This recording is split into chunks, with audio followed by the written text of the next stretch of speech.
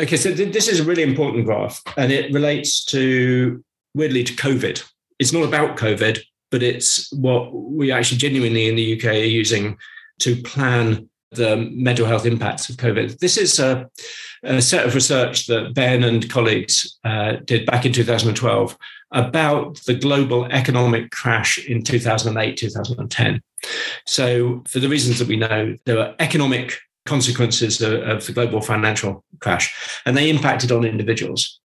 So what you can see here is how death by suicide, and losing your job track each other following the economic crash. Now, correlation and cause and all of that, but most reasonable-minded observers of this would suggest that the evidence is at least strikingly consistent with the idea that following an economic crash, lots of people either lose their jobs or are in fear of losing their jobs, and lots of people either attempt to or sadly do take their own lives. In other words, global and local financial and political circumstances are intimately related to our mental health. There's also other bits of work here about admissions to psychiatric units and use of antidepressant medication and so forth. So I think this is pretty good evidence that following economic downturns, we get a downturn in our global mental health as well. Peter Kinderman, I'm Professor of Clinical Psychology at the University of Liverpool, where I've been for many years. I was the president of the British Psychological Society, and generally I've been involved with mental health care all of my life. I started my career working full-time on acute psychiatric wards, moved on to what are called psychiatric intensive care units, the locked units for people detained under the Mental Health Act, which is what I did. And then drifted into academia, continued to work as a clinical psychologist, still work as a clinical psychologist. Good morning, good day, good evening to you wherever and whenever you are, you hero. Great to be with you again. I hope you're having an excellent day. Today we have the second of 3 episodes in a series that is a discussion between myself and esteemed academic and practicing clinical psychologist, Professor Peter Kinderman. In this episode, part 2, we are going to be discussing the concept of white knuckling, how social factors such as increasing economic instability are associated with psychological distress. During this part of our conversation, we discuss a couple of different graphs describing this relationship that were put together in a study by Ben Barr and colleagues from the Institute of Population Health in the UK.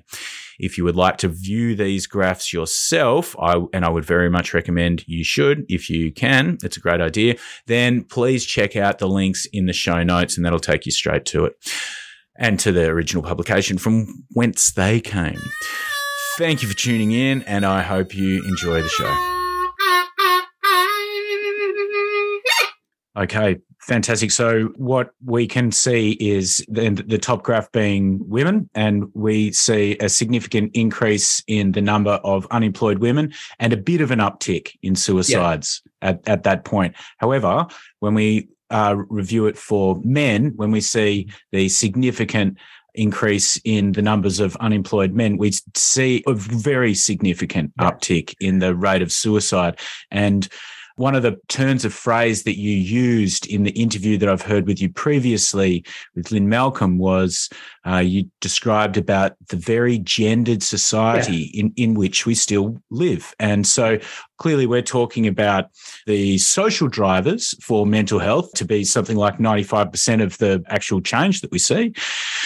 So here's a social situation. We're seeing during the GFC, we see a significant increase in the unemployed. So yeah, I mean, you're right. The impact of, in this case, unemployment does seem to be a little bit harsher on men than women. My take on that is that this in particular, this data came from the UK. And in the UK, both statistically, in terms of the working population and also culturally in terms of the cultural importance. One of the things that we have to factor in here is that we're talking about psychological issues, and therefore the meaning of these events is as important as the reality of these events. It's at least consistent with the idea that to be a wage earner or to lose your role as a wage earner might be more impactful on men than women for various reasons, both functionally, because if it is the case that more men than women are the sole wage earners or the major wage earners in a family, then it's just a fact that for that family, the loss of the man's employment will impact him more. Right or wrong. Culturally, there's more expectation. The reason why this is important is that we need to model what's likely to happen for Brexit, which I'm not being commissioned to look at, but I think is important, and COVID on our mental health. So when we look at COVID, and one of my roles is with many other people, and I'm very junior in this, but to be an advisor to our Department of Health and Social Care about these issues post-COVID, is to think, can we make some reasonable science-based hypotheses about what COVID's going to do to our mental health? And COVID as an infection might actually have a physical effect on us. We've got long COVID. There's some of the post-viral issues. Then there's the issue of a lot of people have been very, very scared about dying. Those of us who are clinically vulnerable, COVID is a major threat. Lockdowns are pretty horrible for people, especially if you happen to have 7-year-old daughters who need to go through homeschooling, which is basically a form of institutionalized torture for all concerned, to be honest. And then there's changes to working environment, there's social distancing, there's a whole load of psychological consequences of the pandemic and lockdown. But then you've got major threats to our economy. And if the consequence of COVID, let alone the consequences of war in Ukraine, and in our case, the self-inflicted stupidity of Brexit, means a sharp decline in our economic fortunes, data like Ben's is extremely important for thinking what's going to happen. And to be fair, at least some of the politicians, both in the UK and in other places, are aware of this and are thinking we need to take steps now because it might be a little bit tough over the next couple of years. That's it. Okay, that's. I really appreciate that. Also, incidentally, just to come in, young people too. So young people have had their schooling and universities disrupted, and their futures have been quite disrupted. So young people are feeling uncertain, anxious, less than totally motivated for the future. It's quite a difficult time psychologically at the moment. Very much so. Thank you, Peter. So what I'm doing is I'm showing some graphs now that bring together these social economic issues along with the mental health metrics that we're witnessing. I'm sure you're very familiar with this one. This is from Australia. So this is male suicide, and we're looking at two different sets of data here from 2008 and 2017 as well.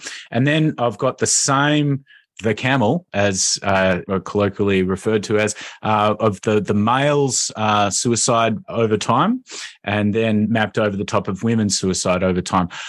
I'm wondering, Peter, what's going on here? Are there these same or similar sort of social drivers? Why are we witnessing the peak for men between 35 and 44, and then it goes down? What's going on there? And then why are we witnessing this other massive peak, even much higher, much higher at 85 and over? Yeah, I mean, the honest answer is I don't know. I'm not an expert on suicide, and I mean, colleagues of mine like Nav Kapoor, who's running the Suicide Observatory in the UK, would be much better able to speak to this than me. What I would say is that not just for instinctive reasons or for prejudicial reasons, but because of the things that I said earlier, the things that drive behaviours like, sadly, suicide seem to me overwhelmingly to be social in nature. So the question for me is, what would make people in their late 20s, early 30s, in a particular jurisdiction, in a particular culture, feel pessimistic and hopeless for the future? And similarly, what factors would make people 85 and over feel pessimistic and fatalistic about the future, feel as if they've got nothing to live for? And I don't know, is the answer. My guess would be, however, that what we're seeing in these sorts of statistics are about both relationships and roles in life, and people feeling as if they have nothing to live for, nowhere to go, no point. Now, like I say, if I did any more about the situation in Australia, I think I'd be speculating beyond my competence. What I would say is, If I was advising how to look at this data and what to analyze, I wouldn't look for brain diseases that peak around the ages of 35 and 85. I would look for social circumstances that are impacting on a sense of optimism, a sense of role, a sense of meaning and purpose for people in those age groups. So maybe we could we put forward some ideas? So for me, I would expect, given your sentiments around, and mine too, around the gendered world in which we live, where maybe we have over here at the higher end, people are starting to retire. Men are starting to leave their careers, and then they think to themselves, well, what on earth do I even do now? Yes. And they lose a lot of their sense of self, their purpose. I mean, this is where things a little bit lead into politics. I've been to Australia. It's a lovely place. But, Australia has certain social and economic problems. Incidentally, given that it's Australian data, I'd be quite interested in looking at cultural and ethnic background for this, whether the same patterns are seen both in native Australians, who I think have had a very, they've been subjected to outrageous racism over the years. I'd be interested in whether this is reflected in formerly people from broadly European backgrounds settled in Australia, or whether these are people from the sort of East Asian, Far Eastern diaspora. So that would be quite interesting. Yeah, I would probably, and apologies for being political here, I would probably put it down to the impact of poorly funded retirement on taking away people's sense of meaning and purpose, role in life, social isolation, and so forth in people of retirement age, and wage slave economic drudgery in people aged 35. When you're 22, you leave university, you want to go hang gliding, have a lot of sex, and do something meaningful in life, where as an investigative journalist, you'll uncover scandals that will change politics. And then you realize that putting plastic bottles into plastic bags endlessly in order to make people like Rupert Murdoch richer is probably not a meaningful life. So, but then I'm straying into politics. And I said I wouldn't speculate, so I probably shouldn't. I think I probably asked you to speculate there, Peter. I think you're okay. All right, I'm going to... Well, there's a quote by a guy called Thomas Insel, who was head of the National Institute of Mental Health in America, commenting on these sorts of issues, where he said that 20 years of research and $20,000 million spent on biomedical research had failed to move the needle in terms of healthcare. I think that that's a wise observation. So whatever's going on in the 75 plus group and the 35 plus group, I would urge researchers and clinicians in Australia to spend only a very small proportion of their research budget looking for brain diseases. And I would urge them to link with sociologists, political scientists, and social psychologists to look at the social circumstances of people in those age groups to try to work out why they're so pessimistic. That makes a lot of sense to me, sir. Okay, I'm going to present to you some economic projections that I have been researching recently. They're not contentious in the slightest, really, and I just would like to get your 2 cents on what you think governments or business leaders can be doing, and wax lyrical. I'd just like to hear your thoughts. So I'm just going to rifle off a whole bunch, and we'll just see where we get with that. So inflation is surging, and real wages are relatively falling in comparison. We're expecting, this is all in Australia, we're expecting big rate hikes and a US recession. And as they say, the American economy sneezes and Australia catches a cold. So inflation and rising interest rates are pushing Australia as well towards a likely recession. We're expecting, we are already seeing increasing mortgage repayments as a result of increased interest rates, because that's pretty much one of the only levers that the RBA can turn in Australia to have an impact on the economy. We're also seeing other increases in the cost of living, such as increased fuel costs as a result of a certain psychopath in Russia, and of course staff shortages as a result of COVID-19 and the flu season, which you're already referencing. And we're looking at something like north of 500,000 Australians are expected to suffer from long COVID in the next few months. So what do you think is going to happen to the global economy over the next decade or so? And, what impacts is this going to sustain on men's mental health? Okay, so I'm not a political scientist, but, I read and speculate. And I guess, like you, I'm interested in the psychological impact of these things. I think it's extremely worrying. In the past, when there have been economic problems, one of the things that humans in recent history seem to do is they seem collectively to choose paths that make matters worse. So in complex, mutually dependent societies like modern states and economies, when there's an economic downturn, people tend to turn to the political right, and that's disastrous. So we've seen that in the UK, where we've had now several years of right-wing governments cutting public spending and hoping that magically, by not investing in anything apart from Jacob Rees-Mogg's heated swimming pools, that the economy will build. And so, if we enter a period of greater recession, I fear that demagogues like Orban and Trump and Boris Johnson might manage to lie successfully to the public and gain power. The decisions in terms of cutting services, cutting investment, retreating from a collective approach to both the economy and welfare, I think would be as disastrous as it has been in the past. And, back in the 30s, coming out of economic recession and a shift towards right-wing governments, the situation has been utterly disastrous. So I suspect we probably will have a very difficult time. I hope we don't. But unfortunately, human beings don't seem to be as clever as we would hope they would be, and they keep on making the same mistakes. I think if that happens, if we get major recessions and we get a retrenchment by government in terms of mental health, I think it will be disastrous. Mental health, well, certainly in the UK, our health service is underfunded.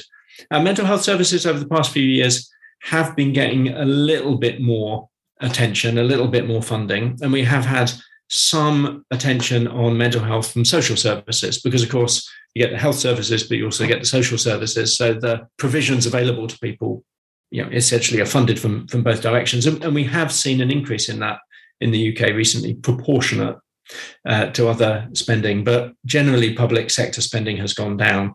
If that happens and we get a combination of all of the economic pressures on individuals that you mentioned and a retrenchment of public services, effectively forced back on food banks, warm banks now, where local authorities in the UK are planning to have rooms available which will be warm for people to spend time in because they can't afford to heat their houses. We were the sixth richest economy in the world, and we're now thinking about having refuges for people to go so that they can stay warm in the winter. It's just appalling. I think it'll be disastrous. I think our mental health will suffer for all the reasons that we've said, and there won't be very many services available, and the long-term consequences will be terrible, partly because, as the United Nations says, good mental health is a resource for the community. People are better parents, they're better partners, they're better students, they're better workers when their mental health is good. I think it's a nasty and unpleasant situation. And I'm sorry not to be optimistic, but I'm not. Fair enough. Cold, hard truth. Yeah. Okay, so there is room to be optimism. I think, if people were to, I'm not a politician, but if people were to listen to decent politicians, we are as a species so successful scientifically that we can pilot a drone with a camera on it to land and then take a videotape of a comet, right? We are, and I'm sorry for swearing, but we're fucking clever. Mm. We also have extended our tendrils as a species across everywhere in the globe. We are a really efficient breeding machine as an organism. We're clever, we're ingenious, we solve problems, we're social. We also have, it's not exactly more money, it's more time, really. So money is a is a means of exchange of people's effort and time. And we're incredibly wealthy. We can employ people to sit in universities and write textbooks on philosophy. We can employ artists. We can employ musicians. We can grow enough food, and we have time left over to have clever people doing wonderful things. So if we were to organize ourselves, we can survive this crisis. It'd be a matter of simplicity. We just tax the rich, nationalize the industries, work collectively, and support the most vulnerable in society. Problem is, there's all sorts of metaphors about, the tree thought that because the axe was made of wood, it was a friend, but no, the axe chopped down the tree anyway. That kind of thing. People are selfish and mean and vicious, and so we could organize ourselves out of this, and I guess eventually we probably will. But previous economic declines have been disastrous for our collective mental health. This one probably will be too.